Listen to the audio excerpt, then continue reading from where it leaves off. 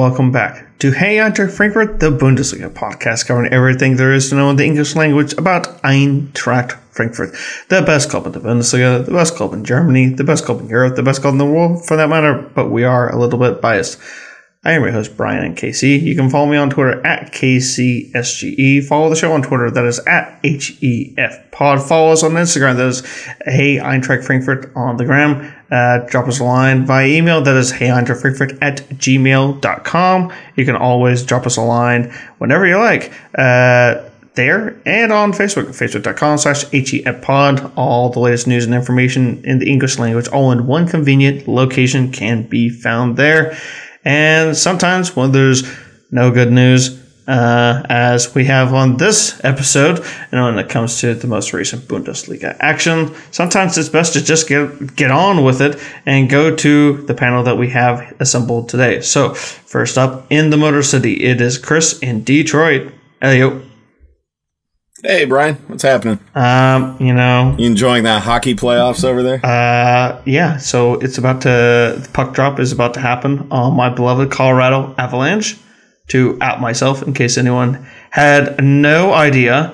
And yeah, I'm looking forward to the puck to drop on that, despite a whole bunch of extra hockey action going on. But we're not here to talk about the NHL or our teams who are in the playoffs, or some of our teams who are in the playoffs.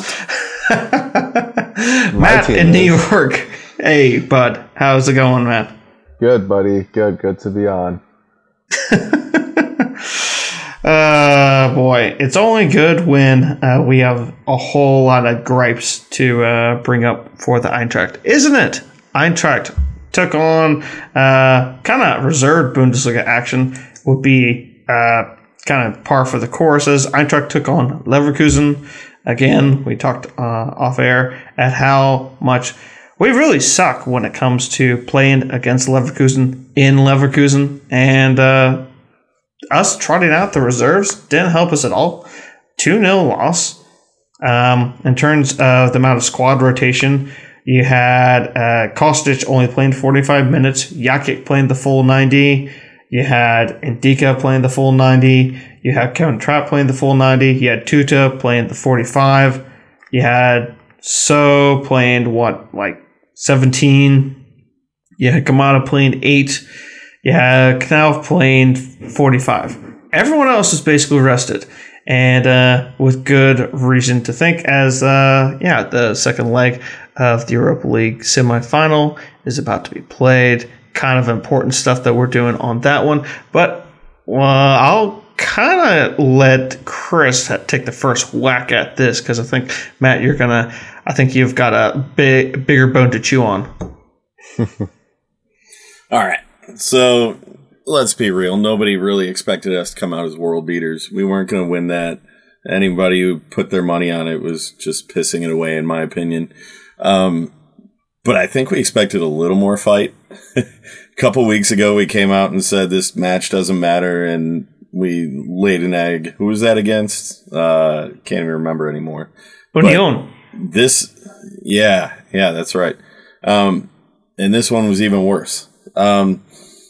We didn't expect anything good, and to be honest, there was literally nothing good to talk about. But I think if you could ask Kevin Trapp, he'd ask for at least one of those goals back, especially the first one. He got a good chunk of it, just couldn't stop it. But I'm never going to blame him when he's facing down the shooter one-on-one. We got to be better in the box. I'm not happy about the result, but all we really cared about was staying healthy. I would have liked to see a little bit more rotation there. You kind of touched on who played, who didn't. I thought a couple guys saw too much of the pitch, and a couple didn't see nearly enough. I don't know why Lammers didn't start. Barkok, I know he's leaving soon, but hey, put him out there. Maybe he can help us in these last couple weeks, especially keeping other guys healthy. But yeah, I've already moved on. My eyes are on Thursday. I don't have a lot on this one. What about you, Matt? Yeah, I mean, I just want to sit here and as much want to say, this was just a whatever kind of game, I mean, I was pretty much working throughout the whole game. I was watching for sure, but I wasn't really like getting fussy or anything like that. Like when the goals happened, I was just like, whatever. Like it wasn't like a terrible goal. At least they were all good goals from Bayer Leverkusen. They're obviously a great team. But I'm going to dig a little bit more deeper here for the listeners because I just feel like it today. Not that I don't feel like it usually, but given that extra effort today, I like to go above and beyond here.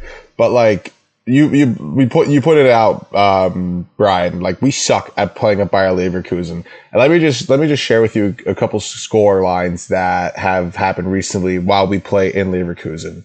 A 3-1 loss, a 6-1 loss, a 4-1 loss, a 3-0 loss, another 3-0, a 6-1, a 4-0, a 4-1, a 3-1, and then today a 2-0. We suck there.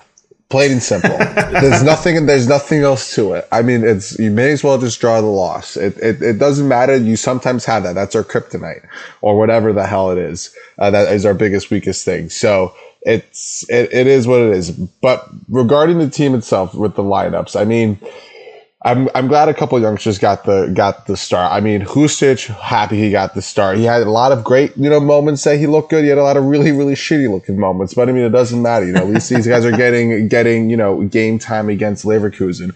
Also, who's, kind of fighting for Champions League a little bit. Not alone have one of the hottest strikers in the Bundesliga right now with Patrick Schick. But, with that being said, Hasebe, great to see him in the lineup, but that age is catching up to him, boys, and it looked a little rough. I'm not gonna lie. Maybe it's just because it's rusty because he hasn't played at all. I don't even think he's played yet this year, like this 2022 year. And then I'm glad Ndika played, so he got his form kind of back because he missed last Thursday's game. He'll be like mentally, not everyone will be mentally ready, but he'll especially be mentally ready because he'll feel like he has to make up for, missing the game last Thursday against West Ham. Paciencia had a couple moments. I mean, we just love him. I love that he got the start over Lammers, but I do feel like Lammers should have at least played a little bit. He wasn't even on the bench. Oh no, he was. He did get subbed in. I'm sorry. But I'm shocked that DaCosta didn't play, even though it's official, he's going to Mainz now. I felt like he should have played. Timmy Chandler, I mean, we love Timmy, but like, I just felt like, DaCosta could have definitely been a little bit better on that side.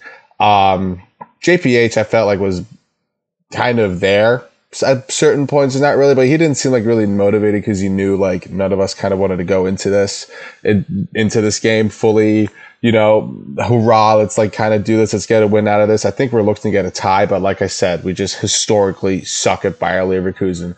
And by the way, that when I was reading off that stat, that was dating back from like December 20th of 2008. So, ugh. So on that note, I mean, what is it about that arena? It's never extraordinarily loud or hostile. Like the conditions aren't crazy there. It's only a couple hours up the road. No wild travel. Why do we just struggle so badly there? I mean, I've looked at their home record. It's good. It's above average for a home record in the league.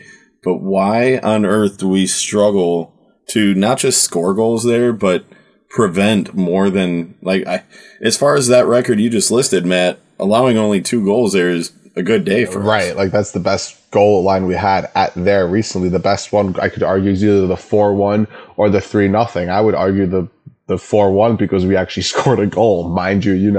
The one that's pretty. One goal that we always concede because we can't save a clean sheet to save our lives. But, Kevin Trapp looked good too. I mean, I like keepers playing in that game. Because you got to keep their form in. He's literally playing like he's the best keeper. No, he is the best keeper in the world right now. But he's playing like it, So I'm glad you should kind of keep that form in there. I'm glad Hinty didn't play. I'm glad he got the rest because he definitely looks like he needs a rest every single time he's on the pitch. And then I'm just weirded out how, Knauf, how Barkok, DaCosta, and even Ilzanker didn't, get a lot of playing time against Leverkusen. But, I'm not OG. I'm not Oliver Glasner. So, but, I don't want to say anything bad anymore because, obviously things are looking really good right now for us. I absolutely do not want to look ahead too much, but gotta think there's something in his mind about. No, I'm not going to look that far ahead yet. We're going to touch on it later. But I mean, there are more matches to play before a potential final, and I've just got to think there's something in his mind about resting people then. Like maybe if we were tied going into Thursday, we would have seen that 100% rotation we were all begging for. Maybe he's looking further ahead since we are going into that with a 1-goal lead and saying, you know what? We're going to keep rhythm more than we're going to rest. Exactly. And that's sometimes all about sports is, you got to keep the rhythm. You don't want to screw up the momentum, which is, having Kevin Trapp back there is great. And Dika playing the full 90 is awesome too, because, obviously he missed that whole Thursday game against West Ham because that suspension. So I'm all for these, moves. I just wish, he put, maybe if I were to be a critic here, which obviously we're official critics, that no one should listen to. That Husic should definitely be stepped up a little bit more. If anything, he should have stepped up by Ache. Then we could have put Barkok in the center there, even though he's more of a winger. Coin flip on Tuta and Ilzanker, but depending how we feel, because obviously Tuta played the full 90 against West Ham, but he missed the second leg against Barcelona. So I don't know how you want to keep that form going, because he technically had his rest already. Jakic full 90 is also kind of weird to me. Maybe we're switching it up and playing Rode instead of Jakic along which I wouldn't be shocked to see in the lineup. But we'll talk a little bit about that once we get to that point. But yeah, I think, Kostic playing the full wing, he's such an effective player. You just have to play him in there, especially because, depending how this ends for us in the Europa League, because I really think if we go Champions League, he's going to stay with us, but if we don't, he's going to move on. And I think, we just kind of want to make sure that, hey, we're behind, I think the team, Oliver Glasner was like, hey, we're behind you. Either way, we want you to play a little bit more. Look at these fans. Hopefully you feel the culture more and more because we really want to keep you here. But then again, that's optimistic thinking. I'm going to put this out there. Looking back at the schedule just a few weeks here, the matchup against Greuther Fürth right before Barcelona leg 1, 0-0 draw. Freiburg we lost to before the win in Barcelona.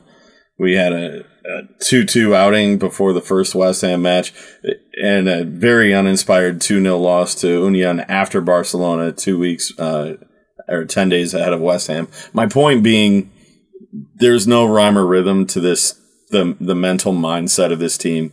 It's not like we have to be playing well the week before to get a result. If anything, this is where that moody diva personality that we can't shake may come into our favor, because we're just really good at looking past a poor result on the weekend and taking care of business. If anything, we're controlling the moody diva, because we're having the Bundesliga being a completely different season as the Europa League right now. You can clearly tell we're done with the Bundesliga since we drew Barcelona. See you later. Screw that. The diva likes to dress up. We've just given up on that at this point. We're saying, hey, this is the ugly face, no makeup, fuck it, this is me, no filter.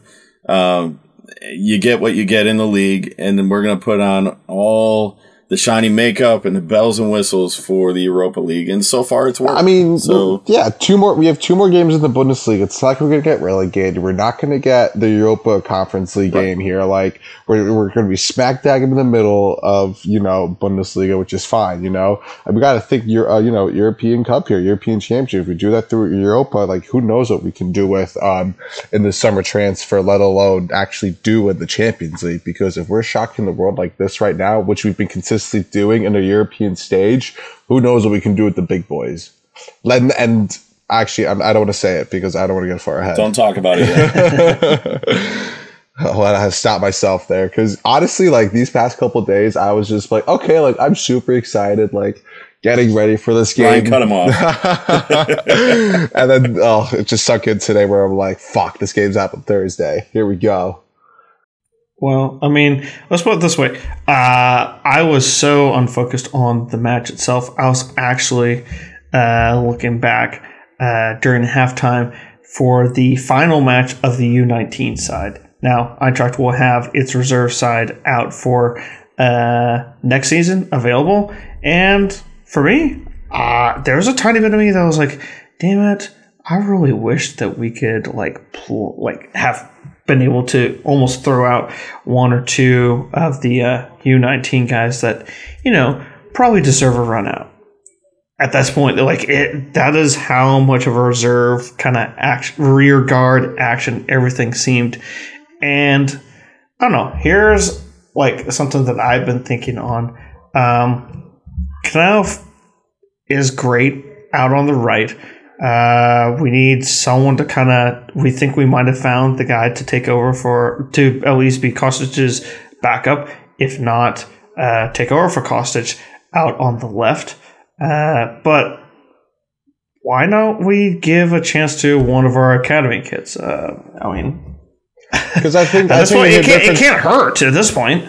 The difference is, I feel there's contractual issues. Contractual issues, one, and Bayern Munich, Dortmund, 17-year-old players are playing on the second team. They're not playing on the U19 teams. Yes, they're 19. Maybe Biffle trotted out a freaking 17-year-old Englishman against Bochum at the weekend, and what did Bochum do? Won 3-2. Won the derby.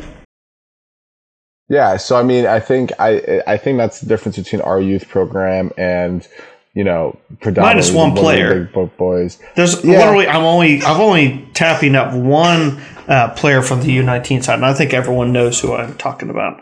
Correct, but he's also had experience before from last year.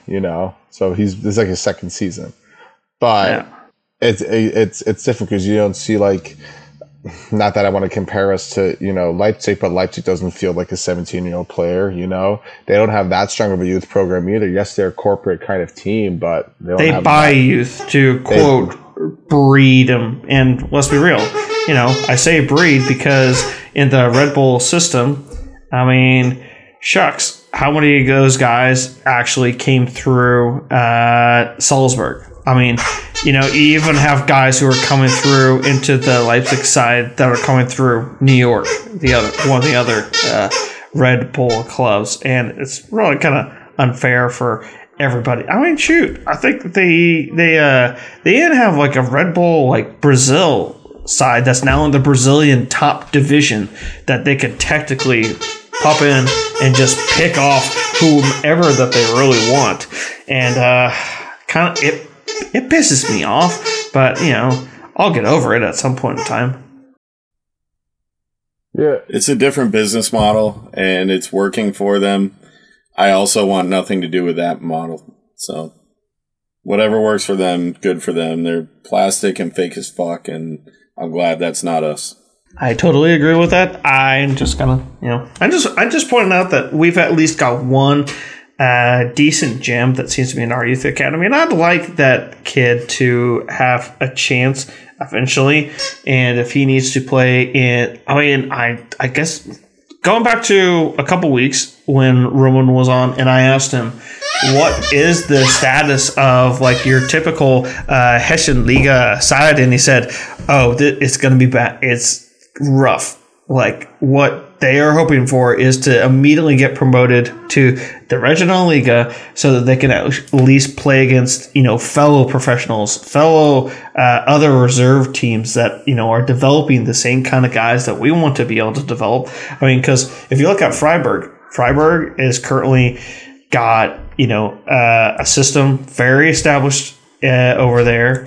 But the thing is, they actually have guys that are getting promoted from that reserve team that's currently playing in the Dritte Liga, and unless I'm very much mistaken, will be in the Dritte Liga for another season. I think they've already secured their spot in the third division, but they are developing and sending their players on to the senior team. And guess what? That senior team is about to qualify for the Champions League, guys. We can kind of use this as a unique opportunity to look at the Erste Bundesliga table, if we will, currently, because Leipzig decided to lay an egg, a little bit like us, on Monday, losing 3-1 to Gladbach. Well, shocks can happen at all times, even when you're led by Benedict. level of scumbag coach. Anywho's, Freiburg had a wonderful 3-4 victory over Hoffenheim. I mean, coming from like 2-1 down to end up winning 4-3. They kind of gave up a much later goal, but that put the pressure on Leipzig to kind of trot out a more full strength team to be able to make sure that they get the top 5. And guess what? Freiburg, their opposition in the DFB Pokal final, they're 1 point above. And it's kind of awesome that a historical team, well, maybe not like Eintracht historical, but a rather historical team within and traditional team within the Bundesliga framework will have been able to qualify for the Champions League and not be someone that's called Wolfsburg or Leverkusen, who are if you look at are helped by huge parent companies. Excuse me. If you look at that Leipzig schedule to close things out against Augsburg and Arminia Bielefeld, I think those two would love to play spoiler and hold Leipzig back from Champions League qualification. I don't see it happening. Bielefeld will still be playing for the Bundesliga survival. They're playing for survival. Augsburg is playing. They're safe from that relegation zone, but they have the potential to play spoiler. They have some good players that could put the ball in the net if they want to, and Leipzig might have an eye towards that Pokal finale too. There's no guarantee going into either one of those. It's honestly, it's really weird if you're in Leipzig's position. You want to really to keep yourself kind of going full pelt. You need that Champions League position. Then again, you're also like, so long as you don't lose, you're in a European final, and you're also in your second German Cup final in as many years? It's kind of nuts. Like where they're in, and yet they could have the most calamitous moments in that they might be in like two finals, lose both, and not make the Champions League. I mean, that would make us Bundesliga purists more than a little bit happy. Needless to say. Question. Hypothetically, here speaking. If Freiburg is 4th and gets a Champions League spot, Leipzig goes and wins a Champions League spot. Do Köln go to Europa and Union go to the Conference League? So Freiburg's currently in the Champions League if Leipzig wins the Europa League, you mean? Correct. Okay, so they would go into the Champions League. So we would have 5 clubs in the Champions League from Germany. Then, correct, you would have, especially since Freiburg and Leipzig would own would be finishing in the top 5, securing, and remember, 5th place is the Europa League. So Cologne would go to the Europa League. And Union, I think how it works is Union would go into the conference. I think there would just be, the Cologne and Union would go into those guys. It would still just be 7. If it was Eintracht, fine. Not trying to get ahead of ourselves here. I was just thinking hypothetical because I'm looking at the table. That's only way that the Bundesliga gets 8 teams into UEFA competitions for next season is if Eintracht win the Europa League. Interesting.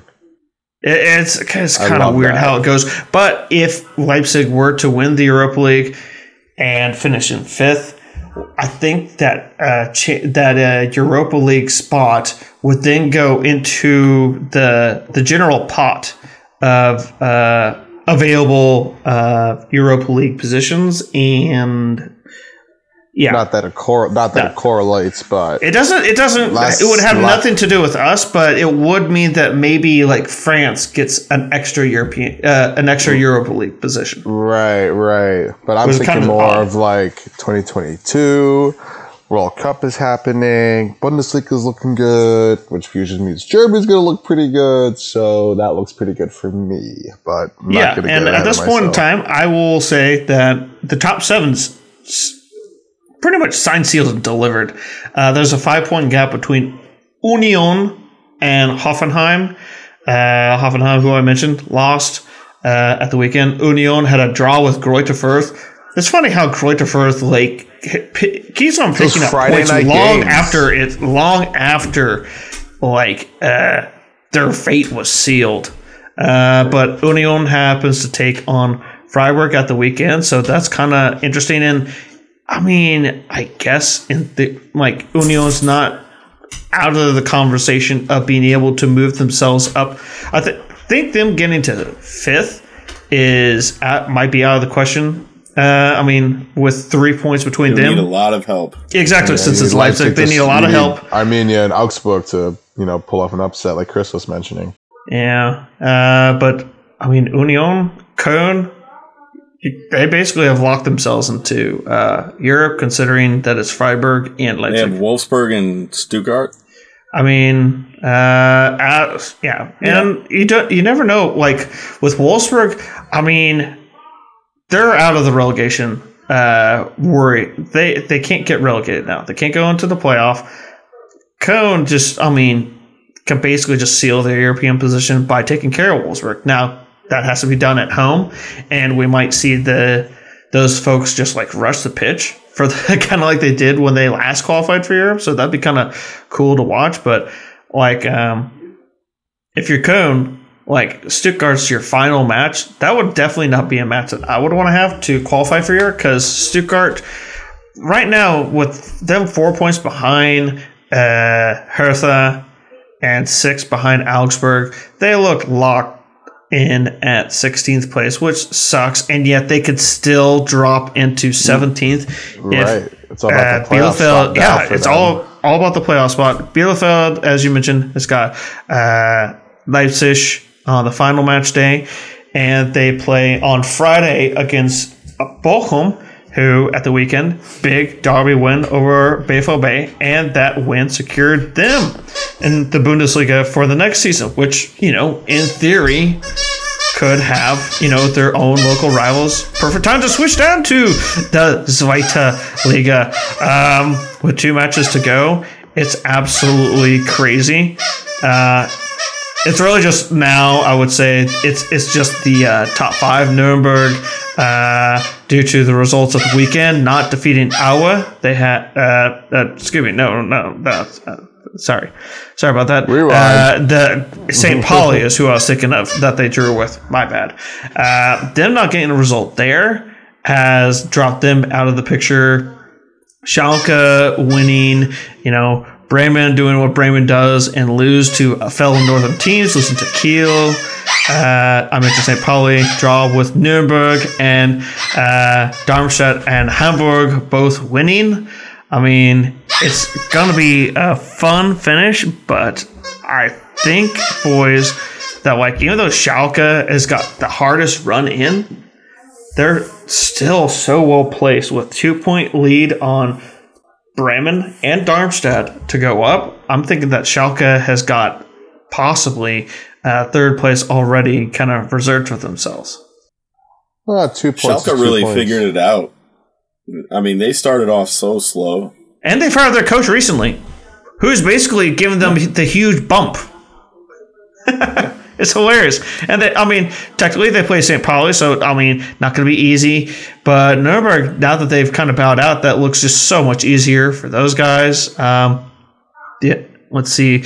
You got Bremen takes on relegated Aue. That should be a slam dunk 3 points for them. Hamburg takes on a Hanover. That's Section Neutsches, so that should be a slam dunk 3 points.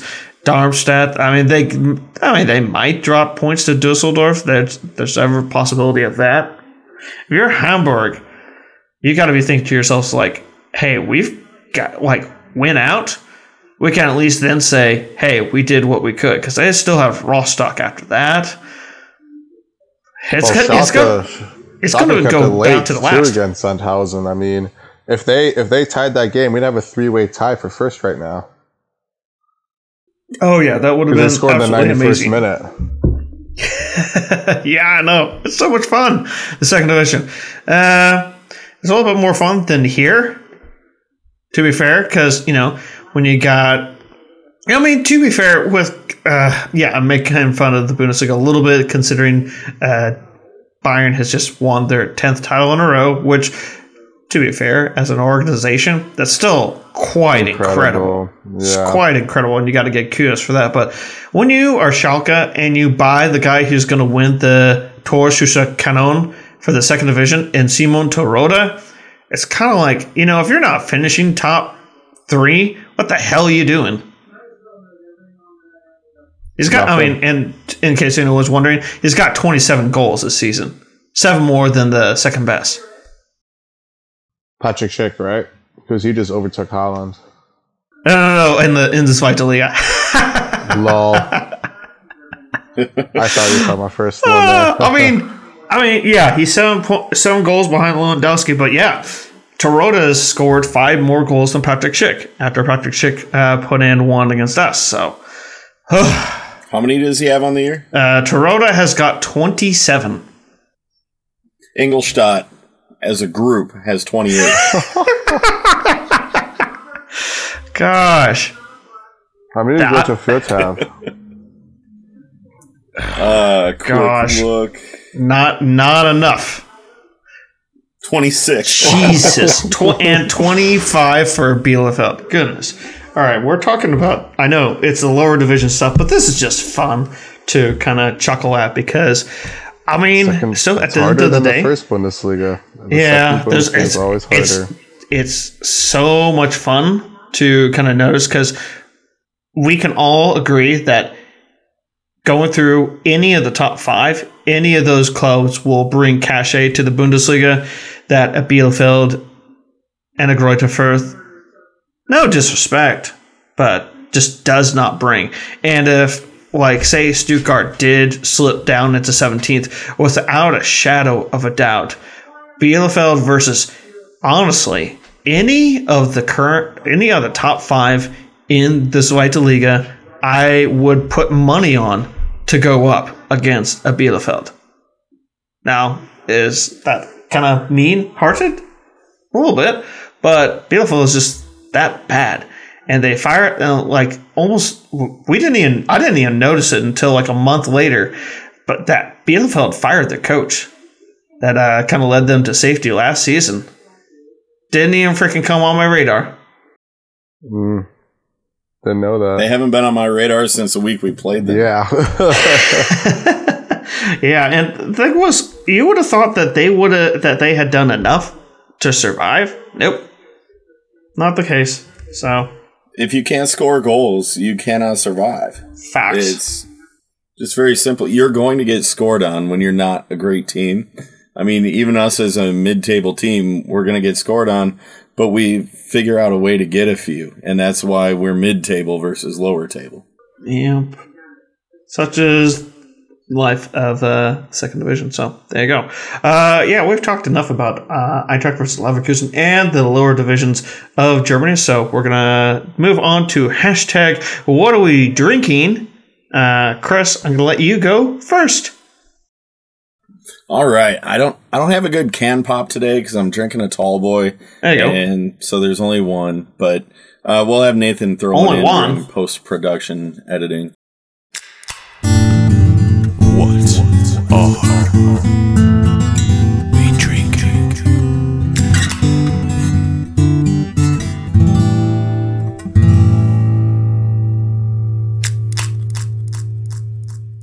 Well, I had one while I was doing emergency house maintenance too, so technically I've had 2 for the day. But today I'm drinking the OP, the original Pilsner, Pilsner Urquell from Pilsen in the Czech Republic. I lived about 90 minutes from there on the German side of the border. Pilsner Urquell is the most perfect Pilsner. Literally, they invented it. It better be the best. They set the standard, but really cool brewery. If you ever get a chance to go to Pilsen, check it out. Stateside, you can find it pretty much anywhere, but if you can find one of the unfiltered ones, it is the nectar of the beer gods. It is fantastic. How does that compare to it on tap? It depends where you drink it on tap. American bars tend to chill their beer way too cold. Anywhere that brags about their, 34-degree beer taps, they're idiots because beer should be served at different temps, depending on how it's made. I'm not the brewmaster. Preach. Nathan's probably at home, like banging his head on his keyboard. But no, not all beer is made equal. It should not all be served the same. And so, if I have it at this place and Matt has it at that place, his is at 32 degrees, mine's at 41. It's going to taste totally different. But I may die. I don't mind it on tap. may die. I don't mind it in the can. Hopefully not before you put in your bit for hashtag what are we drinking. Yeah, well, I'm keeping it simple. I'm drinking a rum and coke tonight, boys. Don't know how trash that is of me. It's a Wednesday, it's a Tuesday. Yikes! That just tells you how my week's been going. But yeah, you're the kid of the group. You should be living on rum and coke right now, or just rum straight. It's unbelievable because on Saturday we went to this bar, or it was like more of it was a bar. They had this IPA. It was a 6.8 called like a Peak Skill something IPA. I ended up having 8 of them, so that was a fun bill to pay financially and mentally. I have 2 IPAs right now. I'm down for the count. Yeah, I mean, you'll figure out. I had to stay up for bowling that night too, but 8 IPAs. Wouldn't recommend. Would not recommend. Come on, I've seen you put them away.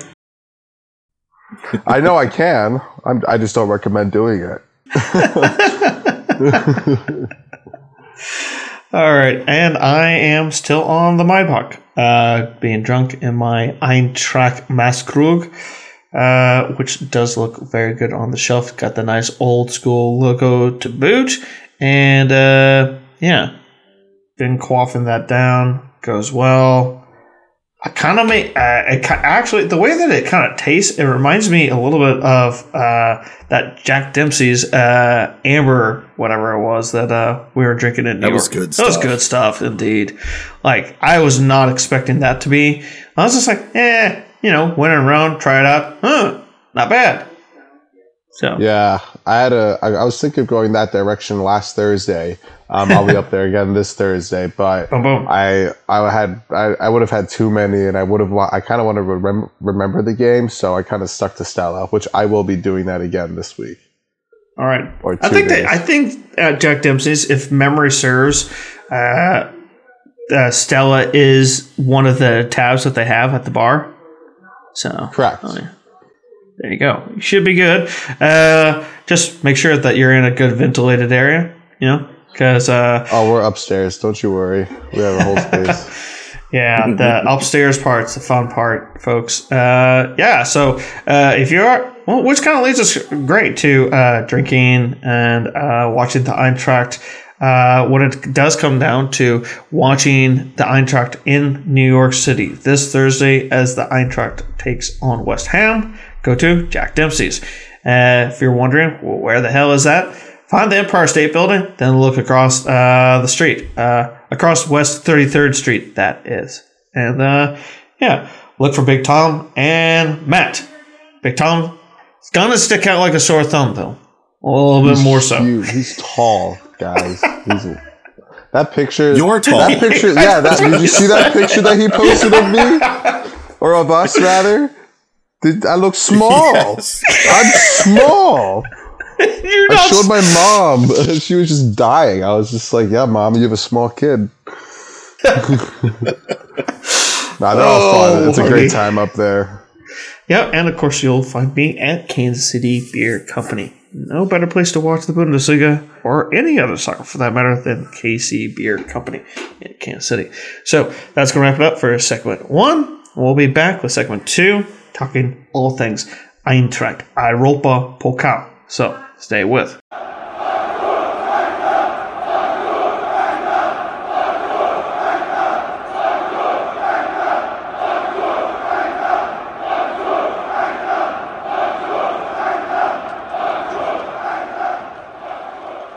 And we are back, segment 2. Boys, it's time. It's what this podcast was all about. Eintracht versus West Ham. Eintracht Europa Pokal. Europa League semifinal, leg 2. It feels a little weird because a couple years ago, we were talking about another semifinal. Now, that was a 1-1 home draw against Chelsea. I will point out that there are a number of players on that Chelsea roster that ended up being on the Chelsea roster that ended up winning the 2021 Champions League crown. This West Ham team, I don't really see them developing into a Champions League or winner at that. So, but not to say that they are not dangerous. So at the weekend, I did bother to pay attention to West Ham versus Arsenal London, and they did use more of their starting lineup against West Ham. West Ham did against Arsenal in their match at the same London stand that we had just played in. Arsenal came away thorough winners, like solidifying their position within the English Premier League in 4th place. At this point, West Ham really was just kind of on the outside looking in when it did come to qualification to the Champions League, even though they still have 3 league matches to go. The best that they can do is basically join the competition that Tottenham Hotspur got bounced out of in the group phase. And who's playing in it now? The team from the Europa League, Leicester City, that dropped down from the Europa League to play in the Europa Conference League, is currently in the semi-finals of that competition. But if you're West Ham, those folks are riding high on this, and it looked like they shot their kind of last bullet that they think that they have left to play to kind of move themselves up into at least getting that Europa League competition for next season. Just kind of run down the lineup that they came out with. Benrahma, who was kind of that firecracker of the second half. Unbelievable. Lanzini was also on the pitch. Bowen, Declan Rice, Zuma, Cresswell. I mean, about a half and half. Half the team resting. Half the team was kind of going full pelt at this one. Much different way of going about it than we did. The stats won't lie that West Ham really was. I mean, they tried to push Arsenal, they just couldn't.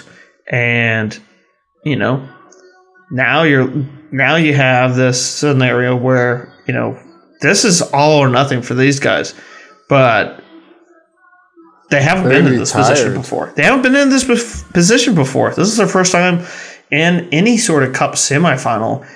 And at least at the domestic level, I think in over a decade. And when it comes to Europe, the last time that they were in this position was when we played them in the semifinals of the Cup Winners' Cup in the 75, 76, somewhere in there. It's been a minute. Now they're really. It's interesting. I wonder why they're really hurting themselves in the league too. Yeah. They keep falling in the league. They're sitting down at 7 right now in that conference spot. But they got Wolves with a game in hand right on their tail. And I think they still have Man City left, last I looked it up. So it's not like they have an easy run in the league either. That is correct. And I mean, they do have they're going to run out their whole roster. They have 1 cupcake. That's it. Already they around got Norwich, team. right? Yeah. Norwich. Yeah, Norwich. But they're in a tough position where we know what we have to do. They're kind of stuck in the middle. Do they shoot for that Europa League, which is probably out of hand? That Conference League would be an underachievement for them. All their eggs are in the same basket, but they also have to look at trying to keep any foot in Europe too. That's not a good spot. Yeah, it's interesting how they didn't start Michael Antonio against Arsenal, because in my mind, because I was watching the game as well, my mind I was thinking shit. They are going all in on Thursday, whether that's, maybe having, Chris Dawson back into their back line, whether it's, maybe even Fornals starting over Benrahma again, which I doubt, Fornals started against Arsenal, I believe. Mark Noble, excuse me, that's who I was thinking of. Mark Noble even starting against us just to put in that experience, but I don't see, Thomas Zuchek being on the bench because he's such an efficient player or such an effective player as well. This game was on the best side of West Ham because Arsenal won 2-1 because they had two of their center backs score. One off a great corner kick, and the other one I think was a flick off. I started dozing off. I was napping between one of the goals, to be quite honest. But either way, having two center backs being your game winners for the game is not really that great of a sign. So it definitely looks better on West Ham's side of things. It's going to be interesting. I mean, I don't know how, because I'm looking at the stats now. When they played against Lyon in the second, in the first leg and the second leg, and Lyon was dominating against West Ham in the first leg at home. 72% possession. Game was 1-1. Lyon had about 23 shots as well. Pretty dominating stats, and they had the exact same lineup as they did against us in the first leg. Then you do in the second leg here, where West Ham wins 3-0. They still had 32% possession, but they still got like 6 shots off, which just tells me, they're kind of the counter-attacking team again on the away side of things. So they had the exact same lineup, so it's pretty much two different kind of teams essentially that we're seeing right now. We found a very kind of reserved West Ham where they literally only had kind of like 5 shots against Lyon, where compared to us they had what, 6? Oh, 15. All right, now I'm talking on my ass because now all my stats are screwed up. But like, they're two different teams. They could still not like look great, but when they have their chances, they'll definitely take them. And we just have to make sure that Kevin Trapp continues to do what he does alongside with Ndika, Hinteregger, and Tuta, because Ndika's going to be back in form because that game against Leverkusen, he looked pretty good. If anything, he was our most outstanding player of that game. And then, Hinty coming back off of fresh legs, that's going to be nice, nice for him, nice for us to watch him too, because he'll start kind of run like a quote unquote slowest gazelle in the world, just because he'll springbok like around. So we'll see. Yep. Chris. All right. I'm going to give some historical stats because Matt did great with the in the moment stuff. Let me give you the historical numbers. They mean absolutely nothing, but they make me feel good. We've progressed, Frankfurt that is, has progressed 22 of 25 two-legged affairs in major European competitions when winning the first leg. We are undefeated 6 out of 6 when the second leg is played at home. Ooh. We're undefeated, period, history, right? Yeah, we're undefeated, period, in this competition. Second leg at home. Yeah. In their history as a professional club, Eintracht Frankfurt has only lost one semifinal match when playing at home. What the hell was that? 12 semifinals played at home, 9-1, 2 drawn. We lost 3-0 to Leverkusen in the Pokal in 92-93. Oh. So, semifinals are a pretty good thing for us. How many semifinals have we played since then? Are a great thing for us. Chelsea being the recent one, not so great, but technically that was a draw. Yeah, that was a draw. That doesn't count as a loss.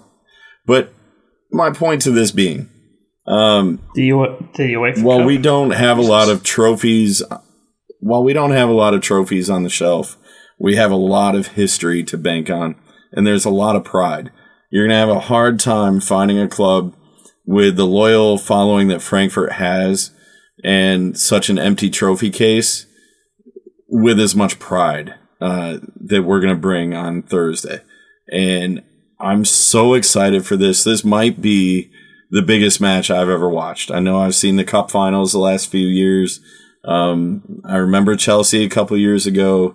But for me, with everything going on, all the questions financially in the club, going through COVID and seeing our fans just go crazy traveling the last few weeks, this to me is defining for our future.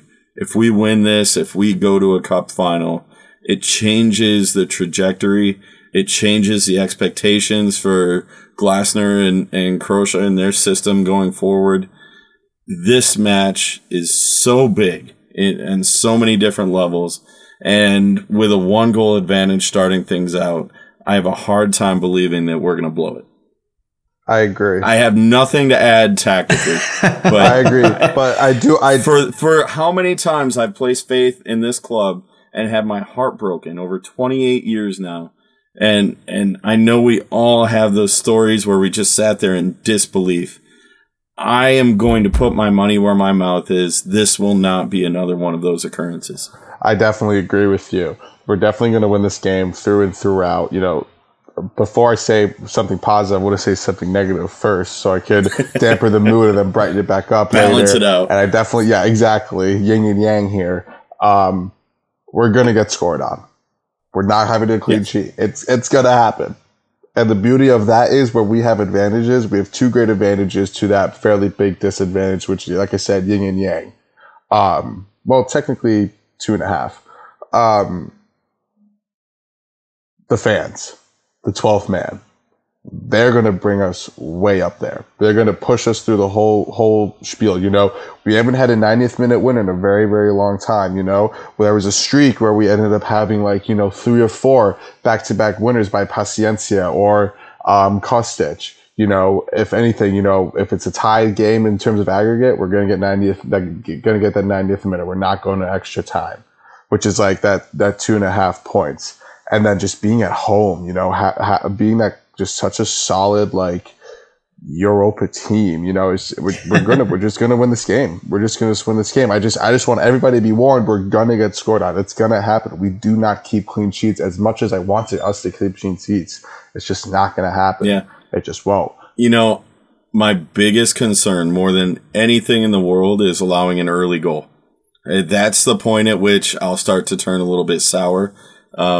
We're going to allow a goal. We can allow a goal. We can even allow the first goal, but we cannot allow it in the first 15 minutes while we're trying to get into the flow of the game. We've been really good with hot starts for basically the last 3 or 4 months now.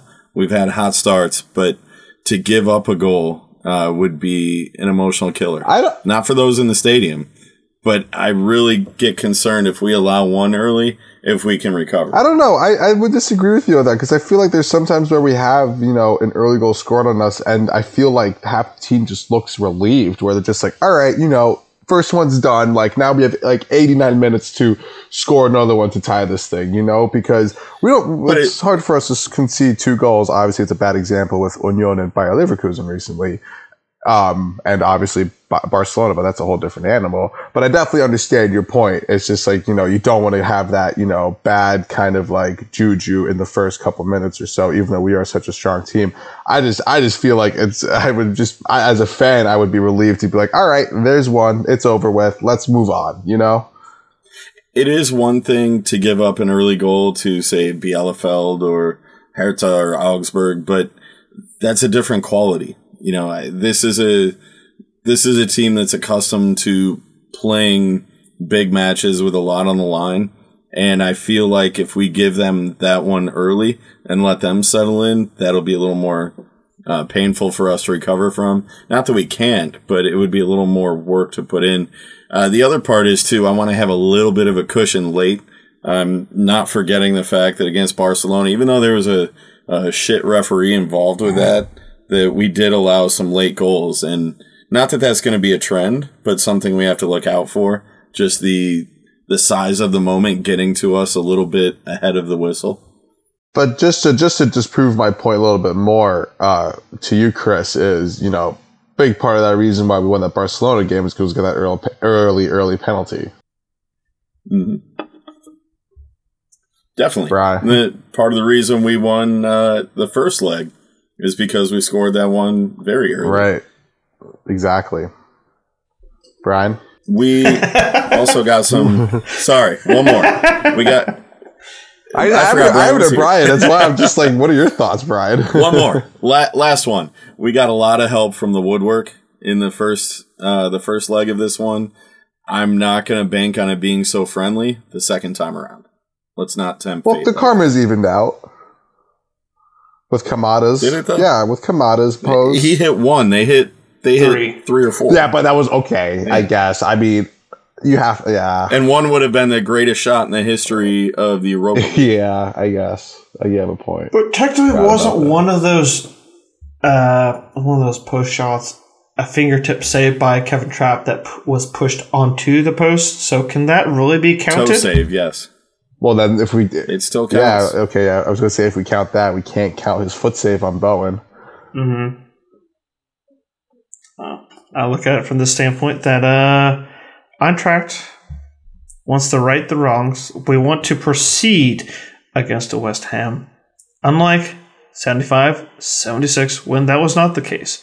There have been very few times that Eintracht has ever been defeated in knockout stage at home. Most recently, everyone can remember Basel, regrettable, but that was play behind closed doors, and everyone was like, "What is this?" And we got punched, and blacked out. We didn't freaking recover. Other times beforehand was against Dinamo Moscow in the UEFA Cup.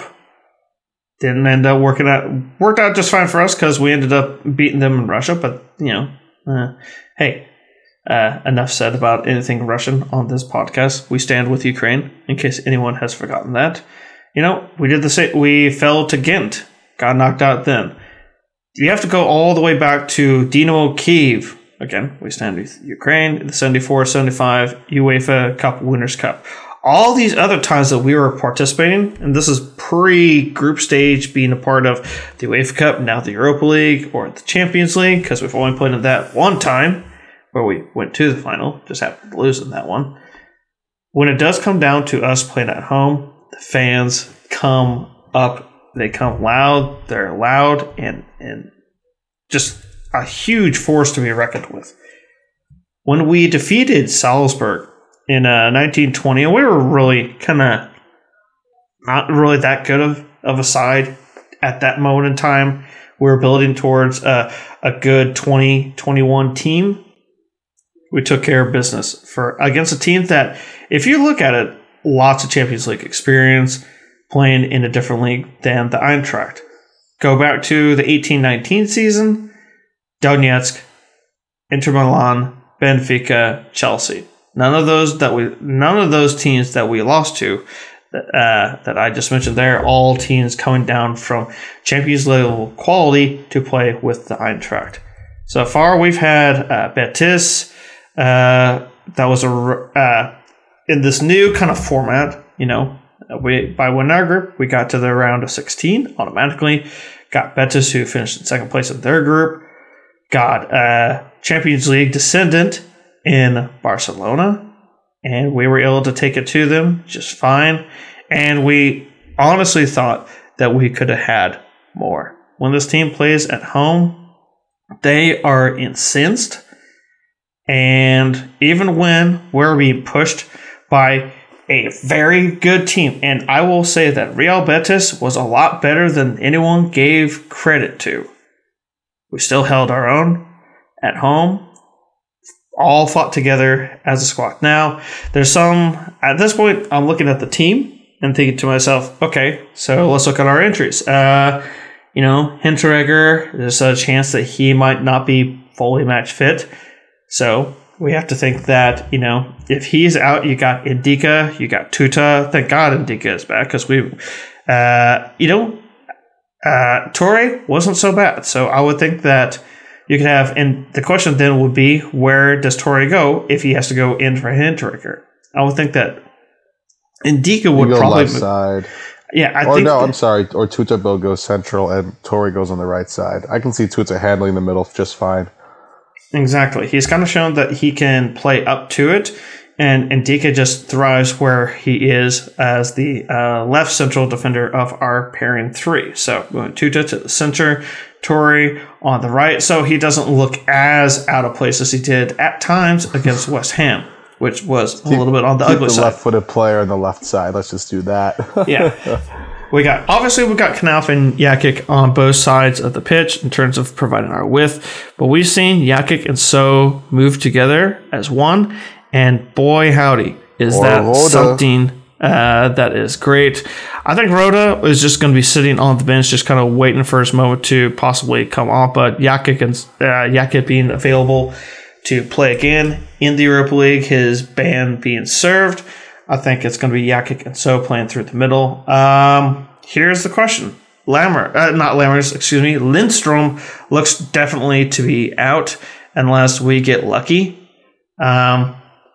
Who's best pairing with Kamada? I mean, I would like Petter Hauge to have his chance, but I actually think that it is going to be possibly Hrustic that might be pushed up there. Yes, I was hoping you were going to say that. God. Okay, that would be awesome. You know it would be awesome if he was up there, like just kind of be like that center attacking mid alongside Kamada, and then having So and Jakic in the back. I've been waiting for that. You know what? You're gonna wait a little longer. There, you know we're gonna get Chris, some. Go ahead. No, if Hrustic pushes up there, good things are gonna happen. We've seen him score some crazy shit when he pushes forward, or at least create opportunities. He's a creator, not a finisher, even though he does it in weird ways. Mm-hmm. He's a creator, and I would love to see him push forward. Here's the thing, though. Realistically, what I think is going to happen is if Lindstrom is 100% out, I see us moving Knauf up there, and then if anything, putting Timothy Chandler on the right side.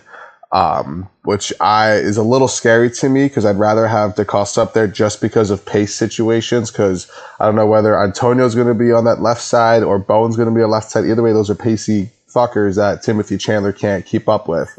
But I totally see, what's his face. Well, that being said, you know what, if we push Knauf further afield, because we already have come to the conclusion that certain people are very persona non grata.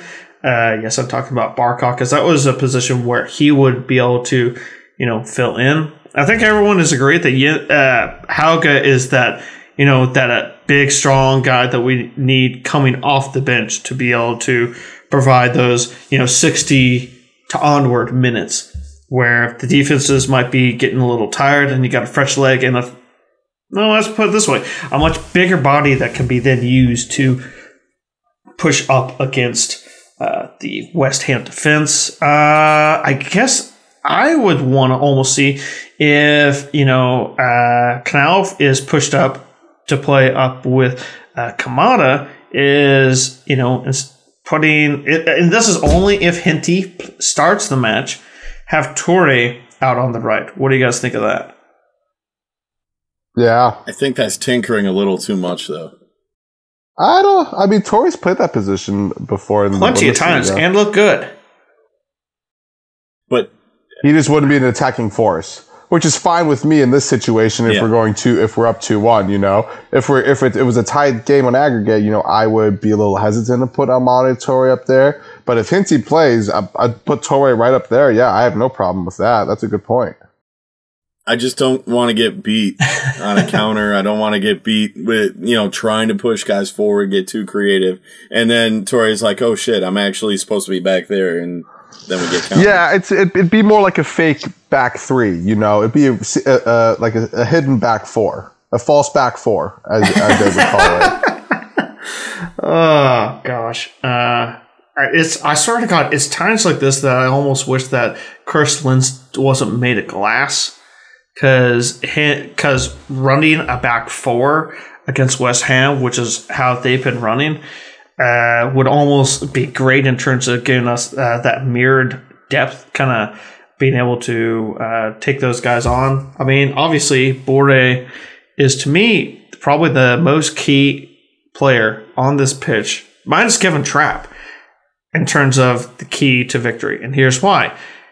When he gets the ball, what is he doing? He is holding it for maybe 1-2 seconds max and then moving it out to the wing or immediately behind him, getting the attacking midfielders in play, bringing along everybody else. And when he does turn around, sometimes if he's given the room, he launches absolute lasers that silence the Camp Nou. But he's also not afraid of going one-on-one against the defenders. I mean, Boris Boris definitely grown into the Bundesliga thing. I mean, it was a rough start, which obviously we all predicted. And then, things started popping off because he started realizing he has to kind of play that, but both big striker where you lay it off to him and play it out wide, or also be that person you can send a through ball to. But you have to kind of be that person to check in a lot more so that, defenders are used to seeing that on film where they don't see you pulling off a lot more, and then you take your chances by doing that. And he does that very, very well. I mean, him and Kamada have that connection perfectly, as well as Kostic. So it's amazing how how quickly he's evolved into our kind of game system, and at the same time kind of compared to the Bundesliga, even though it's been a rough Bundesliga season, but transferring that into the Europa League, because I'm a true believer that the Bundesliga is the strongest league in the world, better than the Premier League and the La Liga. Obviously, there's a little bit of bias into it, but I just the kind of style and play of the Bundesliga is a lot more effective than the La Liga or even Premier League. And Bora's done that well. Old. Oh, boys. Yeah, I mean, I don't know. Mic drop? At that point, let's go to it. Let's go to our predictions. All right. Chris, you have been selected for first. Let's go. Let's go, Kitty pickup line. Waiting all year. Kid pickup line. All right. I will be in the kid pickup line, which has been so phenomenally friendly to us this year. I'm sticking with it. I'm still not sure about what to wear because I'm so fucking superstitious. I feel like I just got to keep wearing, even though I had $300 in swag sent to me last week from the fan shop. Please put that money to good use, guys. I'm giving it to you. Spend it wisely. Preferably on a defender. But anyway, about this game. I don't have a lot tactically. I'm not even going to care who's playing where. I'm going to be so emotionally wrapped up in the result. It's just going to be staring at that clock for 90 plus minutes. The last time two German teams were in the final of the UEFA Cup was 1980. The country has not had a lot of luck in that tournament since then. But I think we pull it out for Jurgen Grabowski. His ghost will make an appearance in the Waldstadion. We will come out on top by a score of 2-1. We're gonna You're such a tease. I hate you. I hate you. I was about to get excited. We're gonna do it 2-1. I like it. I think I can see us kind of winning this game 3-1, or maybe even 3-2 with a nice little nail biter at the end. My official prediction is going to be 3-2, just because even if Lundstrom or Hinteregger don't score, I think the emotions are really going to carry over, and we're just going to play like superstars, and we're just going to play like we're going to want it more, and we are going to want it more because that's the kind of way we play, and the fans are going to help us wanting it more. We're going to be helping it, wanting it more. Roman will be in the stadium cheering the Eintracht on. Oh my God, Roman! You better lucky speakers shit. in your. I did not get chosen for the. I did not get chosen for the members raffle. Some other people have more luck than I. I'll just leave it at that. How many were raffled off? Quite a lot. I mean, you didn't have right to refusal, but then you basically had a very limited kind of time span. I think it was a 12-hour window to basically make your purchase. Yeah. There were apparently there were some new memberships that were bought by people who thought, oh, I'm just going to buy a membership and be able to get my butt in there. No, you had to have a membership, I think, all dating back to 2019. I'm just trying to buy a membership. Yeah. Shit. Yeah. That's a different episode. Brian, what do you got for the game? I have a 1-1 draw, boys. We will go through. It will be nervy stuff. We'll actually go ahead in the match, putting the pressure in the first half, putting the pressure on West Ham. West Ham will finally crack the Eintracht defense and something like the 70-something minute, which will then make everyone start pissing their, well, not exactly pissing their pants, but they'll like see that goal go in and they'll be like, just beat a little bit. Like as though you're a pregnant lady. For me, I think what is key is just the Eintracht putting in a lockdown defense. I think what is eventually going to happen around about the 70-something minute before, if the Eintracht still has a lead within the match, Glasner is going to start thinking, okay, what do I want to do defensively that will long-term shut this match down now? And that will be keeping the wingers moving up, but it's going to be Borre and one attacking midfielder. He'll take someone off, and Rhoda will come on, kind of like to give a Yake so and Rhoda kind of wall that needs to be breached. And there's any chance that if we need like that, we see that we need that extra little bit of defense just to lock everything down, that both of our attacking central midfielders will be taken off, and Rhoda will come on, and even at the death we'll see old man Hasebe make an appearance, perhaps. This is a big perhaps on the Hasebe part, but for us to properly lock down the match, I'm going to say that Rhoda's going to be subbed on as the man who kind of brings the match to a close, and we will be moving on to our first European final since 1980, the first one-off European final since 1960, and if I got to be brutally honest, please let Glasgow Rangers defeat Leipzig because I really, really, really do not want to have to face up against Leipzig in a final, because that suddenly puts so much pressure on us to be like, hey, you have a traditional Traditionsverein on one side, and you got Plastic on the other, and suddenly you have everyone willing, like all their hopes rest on you that this is why 50+1 works. And also, Glasgow Rangers seem like, if we, progressing to the final, Glasgow Rangers seem like a much easier opposition than Leipzig when it does come down to finals. But we can take care of that question when it comes down to it. So, ways you can watch with your fellow Eintracht fans. So, Chris has got work and to pick up a kid in New York City. Let's say it again, Matt. Where are you going to be? Jack Dempsey's, baby. 33rd and West 33rd, right by the Empire State Building. Can't miss it. Big fat red sign.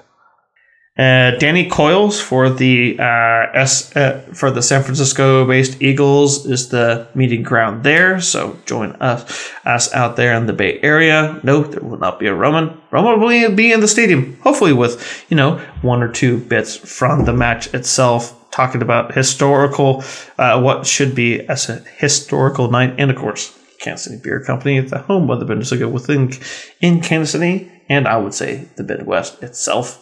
And yes, I mean all the Midwest itself. Yet to see anything that tops that. So you can join me there if you mention my prediction on the podcast. That earns you a free beer. So anyone in the Kansas City area, meet me down there. Ways that you can watch the match itself in the United States. Let's go down through this since we have just a few moments left. That is going to be shown on Paramount Plus for the English language version. There's no TV version of that. Sorry, folks. But the more enjoyable part is you do have a TV option. If you are okay with Spanish, that is going to be on TUDN. You might know it as previously being Univision Deportes. That got changed a couple of years back, if memory serves. And yeah, that's where you can watch it for our Eintracht fans out here. DAZN. Last check had it in Canada. And yeah, that's gonna, and in the UK, BT Sport. So that's gonna wrap it up for this episode of Hey Eintracht Frankfurt. Matt, where can we find you on the social media? Find me on Twitter on WAGMA_. Chris, where can you be found on Twitter? All the socials at CInTheD313. All right, and you can find me on Twitter at KCSGE. Follow the show on Twitter. That is at HEFPod. Follow the show on Facebook. That is facebook.com/HEFPod. Email is heyeintrachtfrankfurt@gmail.com. And the Instagram, Hey Eintracht Frankfurt. All right, folks. It's time. Get loud. Cheer on your Eintracht. And yeah, that's all from us. So thanks for listening. And we'll be back with another episode recapping Eintracht versus West Ham. So in the meantime, choose.